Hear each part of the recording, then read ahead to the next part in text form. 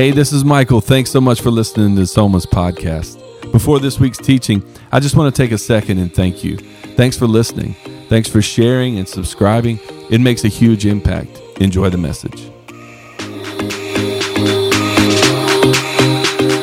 let's give him a big warm welcome, Pastor Jason Laird.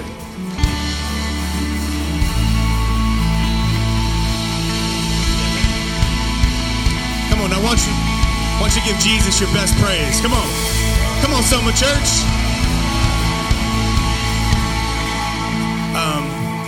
Man, it's so good to be back here. I was here with you guys maybe a month and a half ago at team night. I don't know how many of you were there, and I got to meet many of you. But, babe, before you guys walk off really quick, I want to say something. It's pretty much cheating to be as good as this worship team is, okay? I'm going to tell you that right now. How many of you love the worship team? It's like, who's Carrie Job? Who's Kim Walker? Who's any of these people when you have her? And I mean, the whole team. It's like, it's unbelievable. I get to travel all over North America and check out churches, and it's kind of one of the things I get to do. And I'm going to tell you, there's some churches the worship is not that awesome. But here at Soma Church, it is unbelievable how blessed you are. The people that stand on this platform serving you week in, week out, and not just those that are seen, but those that are unseen. Maybe they're back in the back or in different spaces and places. You guys are very blessed as a church with the team that you have here. Yeah, I think it's a great spot to clap. So anyway, love you guys. Thank you so much for doing what you do. You do it so well. I wish I could sing. I'm one of those pastors that wish that I could preach and sing at the same time. I would just show off, to be honest. I would just be like singing in the middle of my sermon. That's why God didn't bless me with that. But anyway, tough crowd. Okay. Anyway, it's good to be back here. My name is Jason Laird, and I bring greetings on behalf of my wife, Jennifer, and our family, our kids. They couldn't be here. They're back home. We had a little tournament yesterday, and so my son was playing a little baseball. But I got here last night at probably 1 a.m. And I had to wake up this morning at 6 and was with the first group. They were a little quiet. I hear that you guys are way more saved than the last group. And so we're going to have a good time today.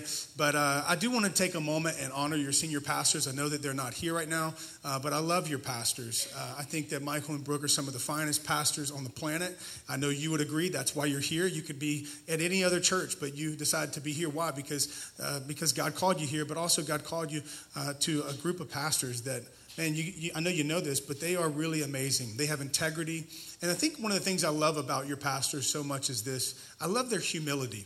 You know, this church is a young church, but it's amazing what God has already done in a handful of years. I told somebody in the last service, I said, this is like, the way I would describe Soma Church is this is a bearded baby, meaning it's a baby church, but it's so mature, and it's a bearded baby. It's just a weird phrase to say, but it's a bearded baby. And anyway, but I tell people all the time about your church. I talk about you behind your back. I talk about your pastors behind their back in a good way, because I love the humility. Because I do some consulting work and some things like that, and I'll see some maybe leaders of organizations, businesses, and whatever, and in a short period of time, they blow up, and the growth and the profit margins are crazy and all this stuff, and there's, it feels like almost overnight success. And a lot of times when people are at the helm leading that, they can have this sense of arrogance about them. I don't know if you've ever met anybody like that.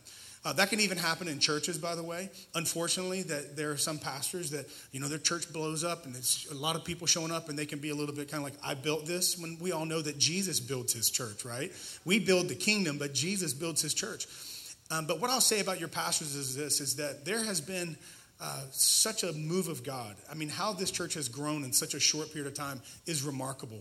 And God has done it. It's been by the grace of God, but it's also been through the leadership and the sacrifice and all those things of your pastors. But I love the fact that your pastors still walk with a humility and with a graciousness about them. And I love it so much. It's very inspiring to me. And I know you already know that. And I know they're not here. I know they're on a little sabbatical, getting refreshed, and they're going to come back with fresh vision. But I just want to take a moment, because this is a culture thing. We're building a culture of honor here. Could we, even though they're not here, could we clap our hands and show our love and appreciation for your pastors? Yeah. I'm very thankful for them. One of the reasons is that I've been honored to get to come alongside you guys and do some ministry stuff. But one of the things you need to know this, that you're a part of, and I want to honor you in this moment, is that when you give faithfully, the tithes, offerings, over and above, all that stuff, it's being stewarded well here by the leadership and by the board of directors. And you guys are doing phenomenal ministry locally. But I want to tell you that some of your generosity goes towards church planting in North America. And I'm a part of a church planting organization called ARC, Association of Related Churches. And I do some contract work for them. We train church planters. We just trained like 85 church planters this past year that will plant this year. But I want you to know this, that your generosity, your giving, goes into church planting and planting churches like Soma Church around North America. And to date, we have planted, listen to this, 1,040 churches. 1,040 churches. Come on, that's a good spot to clap your hands. And your generosity goes towards that. And so I just want to, on behalf of our leadership team and the lead team and those at ARC, I want to say thank you for your generosity. Thank you for giving and sowing into church planters. My brother's a church planter, actually, and he's going to be planting a church this fall. And so I love church planters. I love church planting. I planted a church years ago in San Francisco, and now I'm a part of training church planters. So how many know it's easier to tell somebody what to do than to actually do it yourself? And so now I'm just training church planters, and they have to go do the hard work. But anyway, it is so good to be here. Can I show you a picture of my family before we jump into the Word? I want to show you this. It gives me a little street cred right here. This is my wife, Jennifer. Listen to this. Next weekend, on the 21st, we will have been married now for 17 years, and we've been dating for 25 years. And there you go. If you look at her and then look at me, it shows you that God can still do miracles. Why y'all laughing?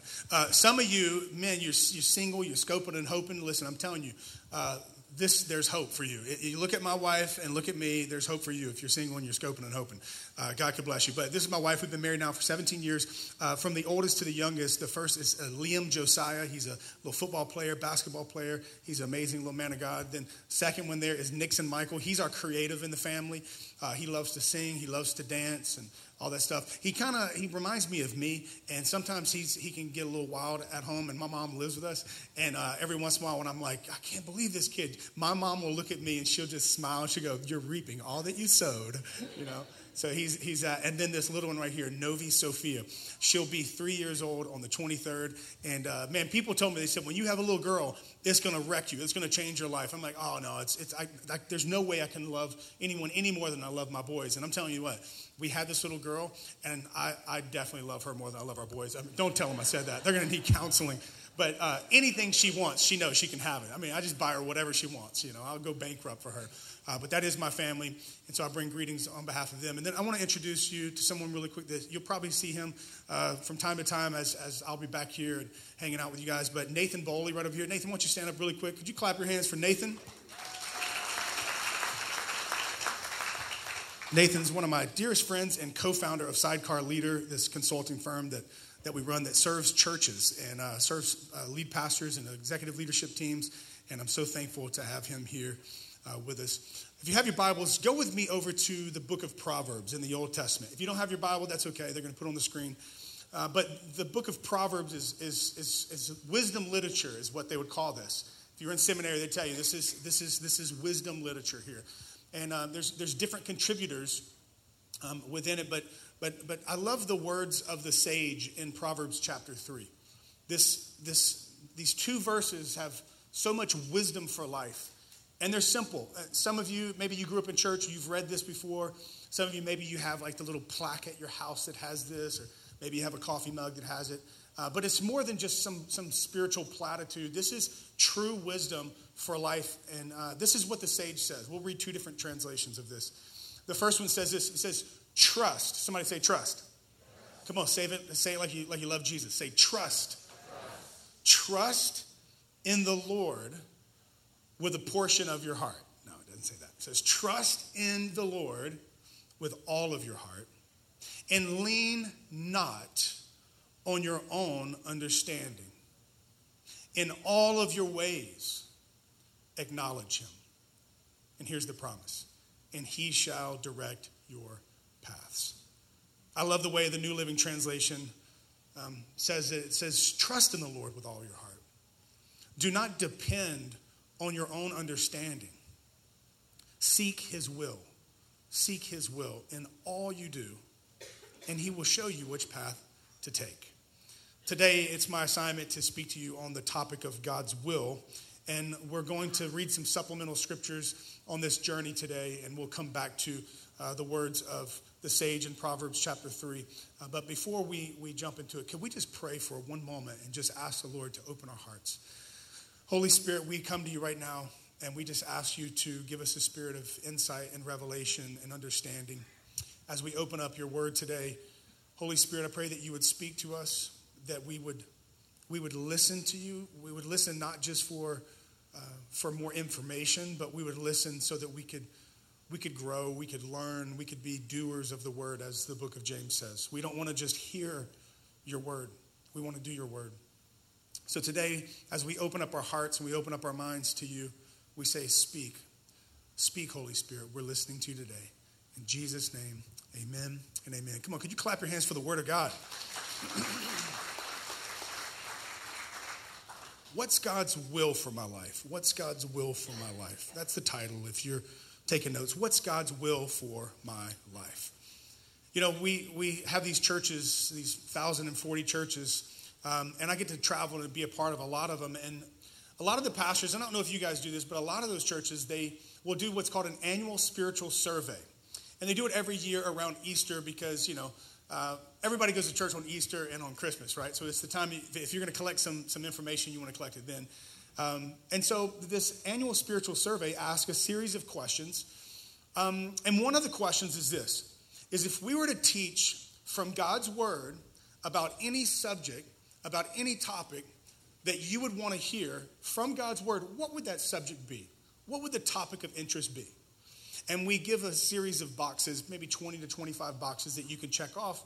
And we'll take that and it'll inform some series that we will do at these different churches. And we'll teach from God's word. We'll hear from God. But through God's word, we will teach according to the topics that people select. Do you know that out of 25 plus topics and even a space where you can fill out your own desired topic of interest, the number one, at all the churches I've been to, the number one box that gets checked the most by a landslide is how do I know what God's will is for my life? What's God's plan for my life? See, people want to know that. I would suppose it's probably this, that you and I realize this, that our life is the sum total of the decisions that we've made up until this point.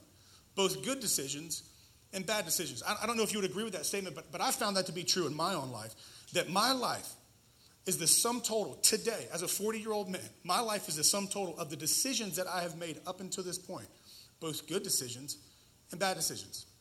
Now, there are many people that will try to make excuses and blame someone else for why they are where they are in their life, financially, relationally, emotionally. Many people will try to cast the blame on other people and maybe the environment, their family of origin, for why they are who they are and where they are in their life. And make no mistake about it, there are some people that grow up in a family of origin or with certain systems and structures around them that will make it harder for them to excel. But I've met some people in my life that had every odd stacked against them, and yet they made intentional decisions with their life to become the person that they eventually became and to accomplish the things that they've accomplished. Because why? Because our life, it is the sum total of the decisions that we've made up until this point, good or bad. I've also discovered this. I don't know if you know this to be true. There are many people that have regret in their life because of previous bad decisions that they've made. I've been doing ministry now for 22 years. I've counseled a lot of people. And I've had so many people that have sat across the table from with tears in their eyes. They just regret a decision that they made sexually or relationally or financially or some business deal that went sideways. And they sit there with so much regret and they wish that they could go back and have a redo moment. You ever felt like that before? Like when you look at the pages of your life, you're like, man, there are some pages I wish I could rip out. Some of you are like, I got chapters, my friend. I got chapters I wish I could rip out. I know that I have that. I look back over my life and there's some decisions that I made that now if I knew then what I know now with the collective wisdom that I now have through experience and through other mentors, I wish I could go back and kind of rewrite and redo that story. See, the amazing thing about God is that God is so good and so redemptive. He can even take regret to bring people to him so that they will finally get to the place where they throw up their hands and say, God, I'm tired of doing it my way. I want your way. I know that's my story. I was 18 years old whenever I came to Jesus. You know why? You know why I came to Jesus? It was, I don't want to keep screwing my life up. That's literally, I got tired of making so many mistakes and just looking at the pieces of my life were so broken. I'm like, God, I don't want to do this anymore. God is so good and so gracious that even regret over bad decisions that we've made, he can redeem that and you can learn from it. He can bring you closer to him. Wouldn't it be good to know what God wants you to do in every area of your life so that you don't have to make bad decisions, so that you don't have to go through life just trying to figure things out on your own? Listen to me, listen to me, listen. God wants you to know what he wants you to do more than you even probably want to know it. That's how good God is. God wants to guide you and direct you. Psalms 23 says that he leads us beside still waters. When you have to make decisions, when you have to make big choices in life, all the different areas of your life, God will lead you and guide you, and you have a sense of peace as he instructs you and guides you. God wants that for your life. Wouldn't that be good to have that? How do you know what God wants you to do? How do you know it's even God's voice, like speaking to you about making a certain decision or maybe making a certain choice? How do you know if it's him or if it's just something you ate the night before, right? And then it can get even more confusing when you start talking to other Christians and there's like split on a decision you got to make. And you got this person saying, I think you should do this. This person says you should do this. It can be confusing at times. But wouldn't it be good to know what God wants you to do with every area of your life? Now, here's the thing. God wants you to know his will for your life. He's a good father. And he wants to guide you. And he wants to direct you. Some of you, even right now, sitting in this moment, there's a big decision that you're facing. And you need to know what is God's will in this area.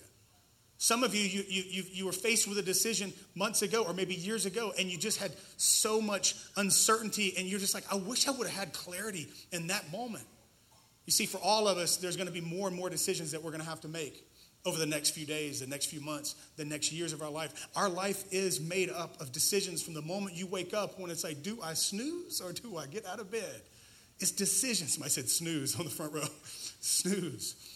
But our life is made up of decisions. And God wants to guide us and direct us in the area of his will. Now, here's the thing. I grew up in church. My parents were in ministry. My mom always had this Bible. It was called a Dake's Anointed Bible. It's like, aren't all the Bibles anointed? I don't know, but the Dake's one is definitely anointed. Okay, the tough crowd. Dake's Anointed Bible. You guys can laugh and participate, okay? Dake's, the more you laugh and say amen, the quicker I'll preach and I'll go to lunch, okay? Dake's Anointed Bible, and she'd always had this big, giant book called a Strong's Concordance. Have you ever seen one of those? Strong's Concordance. And if you were to take a concordance and you were to look up this phrase, the will of God, throughout the Bible, you would find that the will of God can be categorized in one of these three different categories. And I want to break it down for just a moment. The providential will of God. Some of you, maybe you grew up hearing someone say the sovereign will of God. Sovereign and providence. We'll just call it providence. The providential will of God. The moral will of God. And the personal will of God. Now, all of us, we want to know the personal will of God. That's the daily decisions that you have to make. But in order to really grasp this over here, I think you got to have a good understanding of the first two. The providential will of God, here's what it is if you're taking notes, is this refers to the things that God's going to do regardless. Like these are the things that God is just going to do. Let me give you some examples. Galatians chapter 4 says, but when the set time, God had already said it, when the set time had fully come, God sent his son, Jesus, born of a woman, born under the law, to redeem those under the law so that we might receive adoption to sonship. In other words, listen to me. God was going to send his son Jesus to make a way for us to enter into the family of God no matter what. It was part of his providential will. It was his plan. No one prayed Jesus into existence. It was not hinged on anyone's obedience. God had already predetermined. He had already, God the Father, decided, I will redeem humanity and bring them, reconcile them into my family. And he always had the plan that it would be through his son Jesus. Jesus was not the knee-jerk reaction of the Father to come and save humanity. It was always part of God's heart and his plan. It was his providential will. It was his providential will. Romans 2 says this, and this is the message I proclaim, Paul says, that the day is coming. Like, it's coming. It's already in, like, God's calendar, right? The day is coming when God, through Christ Jesus, will judge everyone's secret life. This is a great scripture I try to get my kids to memorize. God's going to judge your secret life, son, okay? But he said, in other words, he's saying, no matter what, the day has already been determined. Now, we don't know that day, but the day has already been determined by the providential will of God. that he will send his son Jesus to judge the world. That day's coming. It's not hinged on our prayers. Like we're not going to pray to hold back Jesus, and we're not going to pray to get him. The day has already been set. It doesn't hinge on our prayers or our obedience. It's his providential will. I'll give you some more examples. It was the providential will of God to raise up the nation of Israel as his chosen people. It is the providential will of God that the church be built and the gates of hell not prevail. It's his providential will. No one can stop the church, not even COVID. Amen. No one can. There are things that God is just going to do, and they are not dependent upon our prayers or our obedience. Well, why is it important for us to know the providential will? Because the more familiar we are with the providential will of God, like what God is up to in the earth, the better we can position ourselves to partner with God in what he is doing in the earth today. See, because God uses everyday, ordinary people like you and I to accomplish his providential will in the earth. God said, I'm going to send my son. It's my providence. And he says, Mary, I'm going to use you to do it. And she's able to say, I'm surrendered. Let your will be done. God says, I'm going to raise up a nation called Israel. I'm going to raise up this nation. And God says, Abram, I'm going to use you to do it. And he's able to be positioned in that moment. Well, how do we know what God's providential will is? Here's the easiest way I can tell you to do it. Read your Bible. That's it. This is rocket science, right? Read the Bible. Because the Bible catalogs what God has done before, why he's done it. What he is doing today, why he is doing it, and what he is going to do, and how he's going to do it, and why he's going to do it. And the more familiar we are with the providential will, I'm telling you, it's easier for us to be able to position ourselves with, yes, Lord, here I am. Send me. Now, here's the second one. Now, we don't really like the second one, right? The moral will of God. This is the one that people in our culture, culturally, it just seems so antiquated. When you look at the scriptures and they tell you to do and don't do certain things, and it seems so outdated, right? That's what our culture tells us. See, the moral will of God refers to the do's and don'ts that God has already commanded in scripture. In other words, you don't have to pray, Lord, is it your will for me to lie in order to close this business deal? Like the moral will of God has already been established in scripture, what God's will is in the area of telling the truth. You don't have to pray about that. You don't have to pray, Lord, is it your will for me to cheat in order to pass this test? Like college students, you don't even have to pray about that one. You don't have to pray about that one. You don't have to pray, Lord, is it your will for me to sleep with my boyfriend? Because Lord, I'd never buy a new pair of stilettos without trying them on first. Like you don't even have to pray about that one. We already know what God's will is. Let me read you a few scriptures about God's moral will. 1 Thessalonians chapter 4 says this, God's will is for you to be happy. No, it doesn't say that. God's will is for you to be holy. So stay away from all sexual sin. It's interesting, we live in a culture and a generation that we're all about our pursuit of happiness, and God says, I want you to be in a pursuit of holiness. Why? Because true happiness is actually found in holiness, in being consecrated and set apart for God. In other words, what he says here is God's moral will for his people that are followers, that are following him, that are part of his family, is that we live morally pure lives and we run away from sexual immorality. While we live in a culture that runs towards sexual confusion and sexual identity politics and all these things, you know what we do as a church that upholds the scriptures as the authority of God? We say this, we're to run away from that, and we're to live our lives consecrated towards our Father. See, God does not tell you his moral will to take the fun out of life. He tells you his moral will to take the sting out of life. God is not holding anything back from you. It's not like he's holding something behind his back saying, no, you don't get to have this. He's holding back pain and regret and shame. It's like, I don't want you to experience that. But that's what happens whenever we pursue things outside of his moral will. 1 Peter chapter 2, look at this. For the Lord's sake, submit to all human authority. Can I get a good amen from all the parents? For the Lord's sake, submit to all human authority, whether the king as head of state or the officials he has appointed. Why? Because it is God's will. It is God's will. See, during tax season, you don't have to pray, Lord, is it your will for me to, kind of fudge the numbers here a little bit so that, God, if I got more back, I could give more and be a blessing to Soma Church.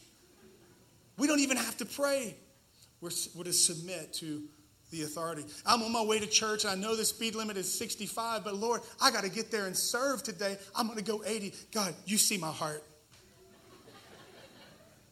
I've actually done that before. My son called me out on it. Dad, aren't you a pastor? Shut up, kid. Okay. the providential will of God, the things that God's already outlined in Scripture. What is he doing? What is he up to? The moral will of God, it's outlined in Scripture. If you want to know what God's moral will is for your life, just read your Bible. Read your Bible. It tells you exactly what he wants you to do and not do. It's his moral will, which, by the way, listen, following a list of moral codes and moral imperatives will never save you. It's only by the grace of God.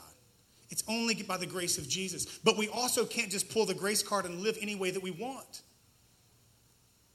You see, if we begin to just live a moral code as our functioning salvation, and we no longer relying on the grace of God, then we're really just become a religious person.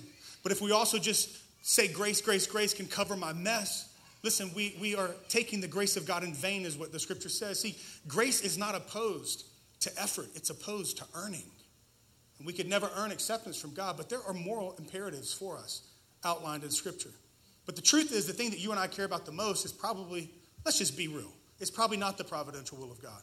Like, we're not sitting around going, I want to know what the providential will of God is. We're just not doing that. For most of us, we're not sitting down reading the Scripture saying, I just need an outline of all the moral boxes to check off.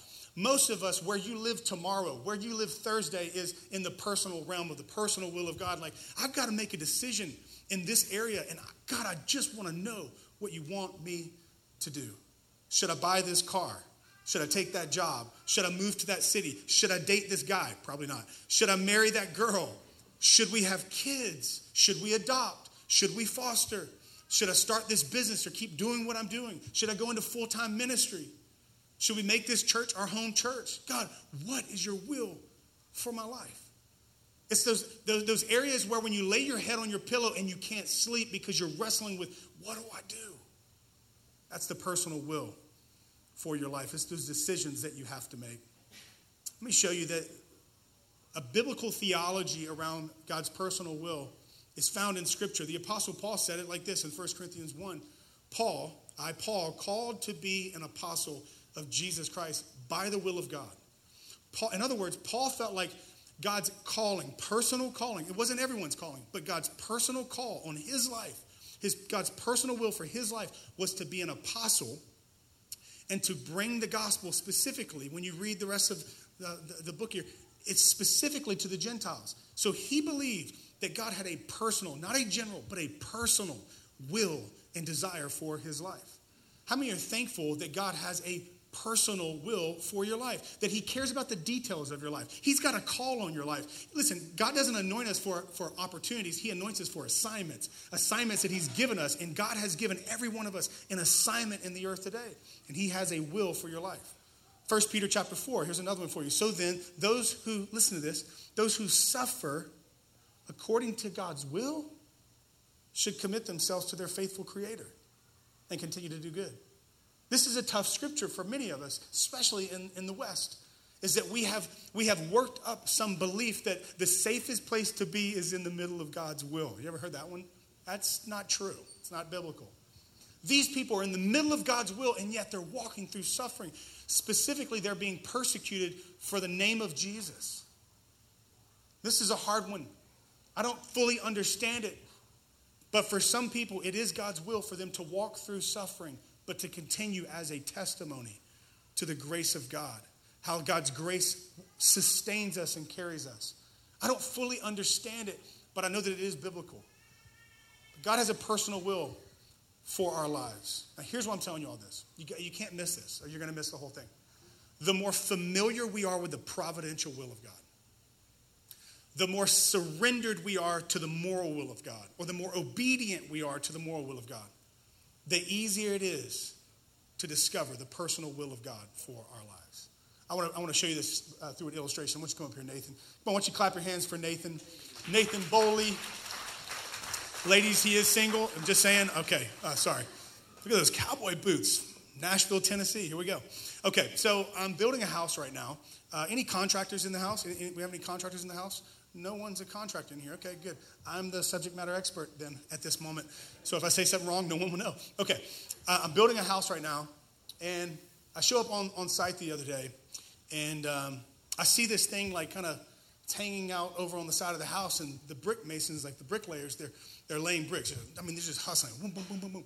But I noticed they kept looking down at this instrument, this thing. And they would lay some bricks, and they were looking at it. And every once in a while, I'd notice they would look at it and kind of say a few choice words, and they would remove some bricks because they obviously made a wrong decision where to lay this brick. And they would look back at that line, and then they would get it all fixed. Then I also noticed they had something very similar to this inside of the house where the carpenters were erecting all the walls inside the house. So I asked this brick mason, I said, hey, man, I'm just curious. I don't want to get in your way or anything, but what is this thing? And he said, oh, that's a plumb bob. I was like, that's a cool name. I'll name my next kid Plumb Bob. I like that. Plumb Bob. You should name your kid Plumb Bob. I said, what's a plumb bob? He said, well, this is called the plumb bob. And if you felt it, it's pretty heavy. It's got some weight to it. He said, this is called the plumb line. And he said, the plumb bob, the weight of it takes the plumb line and creates this perfect vertical, would that be 90? Yeah, perfect 90 degree. I'm a preacher. I don't know what I'm doing here. But perfect vertical line. And he said this, he goes, when we make decisions in what we're building, we don't trust our own intuition. We need an objective point of reference to be the standard by which we make decisions. I'm sitting there thinking, this brick mason should be a preacher. That's just good theology right there. I asked the carpenter, same thing. He said, man, he goes, if we don't have an objective standard and point of reference, the walls of your house will be all messed up. They will not have, listen to this, structural integrity. Many people in life are just making decisions. Many of us have made decisions based off of what we thought felt right. How many know the Bible says there's a way that seems right to a man, but in the end there's destruction? It's what felt right. Culture, we're taking cultural cues, what feels right, what feels comfortable. And we make decisions in our life, and our life has no structural integrity, and we wonder why our life is falling apart at the seams. But the book of Amos in the Old Testament calls the word of God the plumb line for Israel. It's the plumb line for us as the people of God. In other words, here's the best way to say it. The plumb line would be like the providential and the moral will of God for our life. And when you and I have to make personal decisions, if the personal decision that you have to make is out of alignment with what God's already revealed in his word, you know it can't be God's will for my life. Come on, I want you to clap your hands for Nathan Bowley. Thank you so much. Now, if that seems too abstract for you, let me break it to you like this. I lived in San Francisco for about 4 years. And it's very expensive there, if you didn't know that. It's very expensive to live there. Like a 3-bedroom house is like $6,000 a month, like 12 to 1,300 square feet. It's ridiculous. So we just rented. We never would be able to afford to purchase a house there. But imagine if this opportunity came to me. Now, this is just a scenario. If an opportunity came for me to purchase a house in San Francisco, and I had to make a decision, and it went like this. For me to buy the house, I would have to drain all of my savings and go on a strict budget and stop being generous to others and push pause on giving through and to the local church to advance God's kingdom, pause on honoring God with my first fruits, which the Bible calls a tithe, even though it would just be a 3-year pause and I could unpause my generosity freeze and I could triple my equity in this house if I bought it. The decision is easy. I don't even have to pray about it. It's a resounding no. Why? Because I know the providential will of God. God is building his church and redeeming and rescuing people from being lost in life. I also know his moral will. His moral will is for me to be obedient to honoring him through the tithe and to live generously and not to be self-centered and live a self-centered life. And so his personal will becomes clear because it goes against the plumb line. If buying the house causes me to break the plumb line, then the answer is no. Does that make sense? The more familiar we are with the providential will, the more surrendered we are to the moral will, the easier it is to discover God's personal will for our life. See, the real challenge for you and I is not hearing God's voice, I would suppose. The real challenge for us is actually just following through and being obedient and surrendered to the things we already know he's asking us to do. That's the real challenge. The real challenge is when we begin to read the Bible and we start seeing some of these things that he calls us to do and not to do. It's like, gosh, this is really hard. This is really challenging to love my enemies. This is really challenging to forgive those that have hurt me. This is really challenging to take 10% of my hard-earned money and to give that away. This is really challenging for me to serve the poor. We look at these things. This is really challenging for me to abstain from sexual immorality. We look at these things in Scripture, and to be honest, it can just be challenging. It can feel so overwhelming at times. And the other real challenge is this, is that most people don't really want to hear God's voice and get direction from God, so that they apply it. They just want God as another option for consideration. When we make decisions, we're like, God, hey, what are your thoughts? What do you think I should do? But it's just add that to all the other options for consideration. But God does not give us direction for consideration, but for participation. Like, God's not like, hey, I'm going to give you my opinion as an option. God speaks with an expectation that we will do whatever it is that he has called us to do. And that's why the sage in Proverbs says it like this: trust in the Lord with all your heart. See, it's really a trust issue. Trust in the Lord with all of your heart. Like, God, I'm not going to trust myself. I'm not going to just trust that I'm smart enough and educated enough to make the best decision. God, I'm coming to you and I'm trusting you with all of my heart. And I'm not going to lean on my own understanding, he says. And lean not on your own understanding. Your ability to sort things out, sometimes it's not enough. Trust the Lord with all your heart. Lean not on your own understanding. And look at this. In all your ways, acknowledge him. That word there, the English is very weak, acknowledge. When you look at the etymology of this word, it's a better picture of a subject coming before their king and falling face down in front of their king saying, whatever you want for my life, my answer is yes. I am submitted to you. Whatever you say, my answer is yes. I'm surrendered. In every area of my life, it's complete submission. It's complete surrender. It's complete devotion to the king. And he says, in all your ways, be fully surrendered to him. And that sets you up for the promise. And he shall direct your paths. He shall direct your paths. See, here's what I've discovered, is God is fully responsible for the person who is fully surrendered to him. See, the scriptures are teaching us from the sage is that all the known areas over here through the moral will of God, or the things that God's already spoken to your life, that he's already revealed to you, just be surrendered.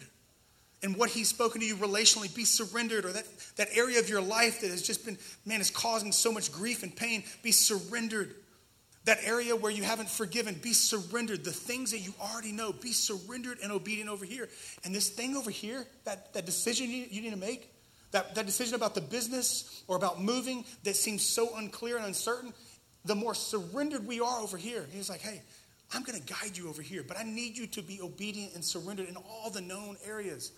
See, here's what I'm discovering, and this is the big idea, is that surrender to the known will of God, it paves the way to discover the unknown will of God. Surrender to the known will of God, the things you already know. It paves the way, positions you to discover the unknown will of God. Thomas Merton said this: we receive enlightenment only in proportion as we give ourselves more and more completely to God by humble submission and love. We do not first see and then act. We act and then see. And that is why the man who waits to see clearly before he will believe never starts on the journey. In other words, obedience precedes revelation. We want God to reveal these things and help us over here. And he's like, I just need you to be obedient and surrendered in these other areas over here. And this is going to be so much easier to understand and to discern. You see, and listen to me, I'm not telling you that if you'll be obedient and surrendered, then God's going to start speaking. I would submit to you that God is already speaking loud and clear about that personal area you need to make in your life, but you can't hear him because maybe your heart has become callous to his voice because you've been unsurrendered in the areas over here that he's already revealed to you. Best way I can communicate to you this principle would be this, and the band can come up. I gave my life to Jesus when I was 18, 19 years old. But to give you the background, I grew up in a church. My dad was a pastor, traveling evangelist, missionary. I was a PK, preacher's kid. They say PKs are the worst. And at about 15 years old, my dad's life began to fall apart. He had issues in his life he never dealt with, and the pressure of ministry, the pace of ministry, all those things that caused that stuff to come up to the surface. He first became verbally and emotionally abusive to our family, and then physically abusive. Then he had multiple affairs. My mom was just trying to hold our family together. And I became this really bitter young man. Came home from football practice one day, and my dad was just violently abusing my mom.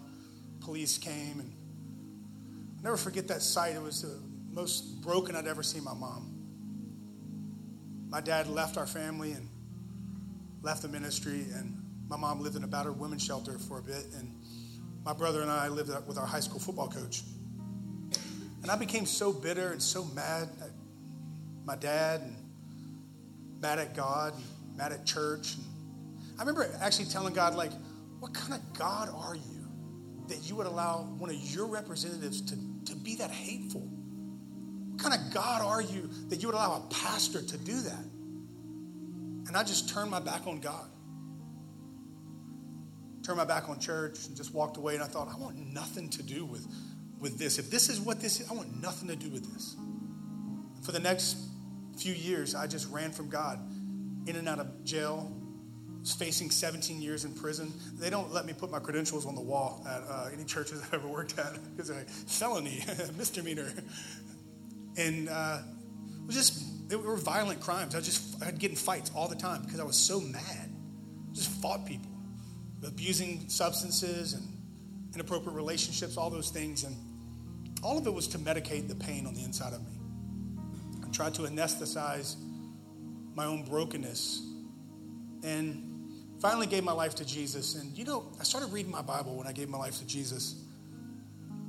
And I began to notice this pattern in Scripture where morally God calls his people to extend forgiveness the same way they've received it.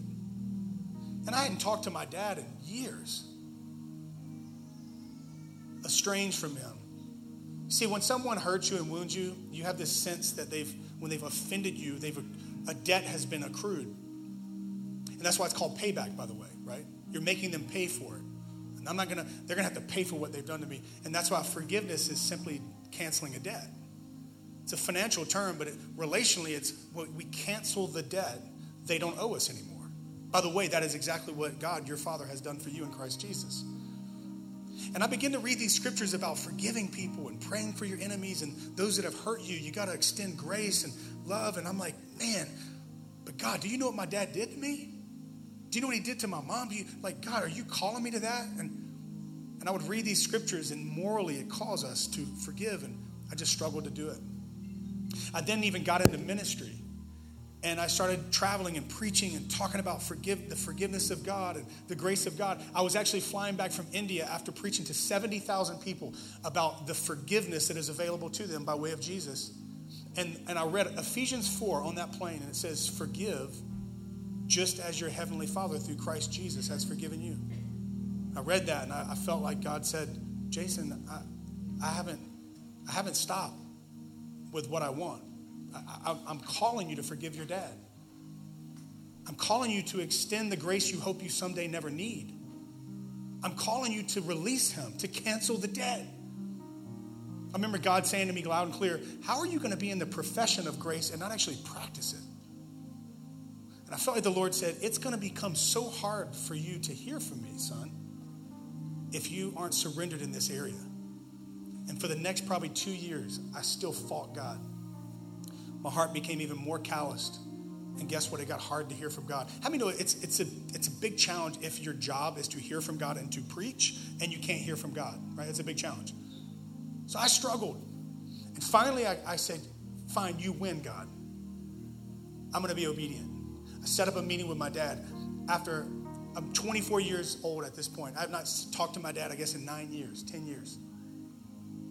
And God told me exactly what to say to him. He said, when you look at your dad, I want you to ask him to forgive you for all that you've done to him. And then I want you to look him in his eyes.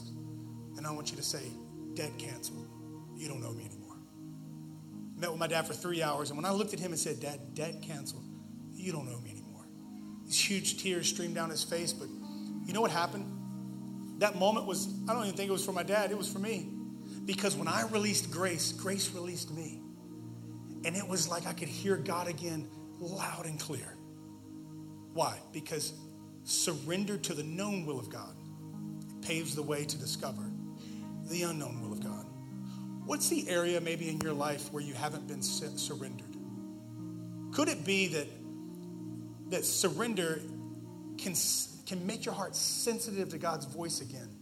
Surrender over here to set you up to hear him loud and clear over in this other area. I want you to bow your heads with me.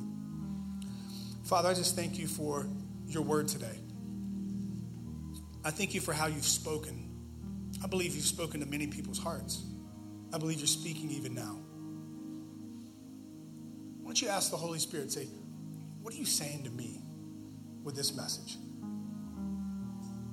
Holy Spirit, is there an area of my life I have been unsurrendered? Is there an area where I have not been obedient? Maybe just between you and the Lord right now, you need to just tell him, say, I hear you loud and clear. I'm gonna surrender in that area. I'm not gonna fight you anymore. Maybe it's forgiving someone. Maybe it's a certain thing that you've been participating in. Maybe it could be something you're doing. It could be something you're not doing.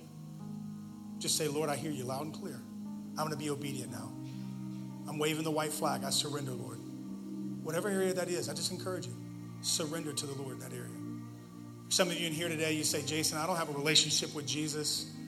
I'm not a follower of Jesus, but I want to. I want to begin that relationship today. If that's you, listen, the Bible says whoever calls upon the name of Jesus, they'll be saved. It says if we confess our sins to him, he's faithful and just to forgive us of all of our sins. It doesn't matter what you've ever done.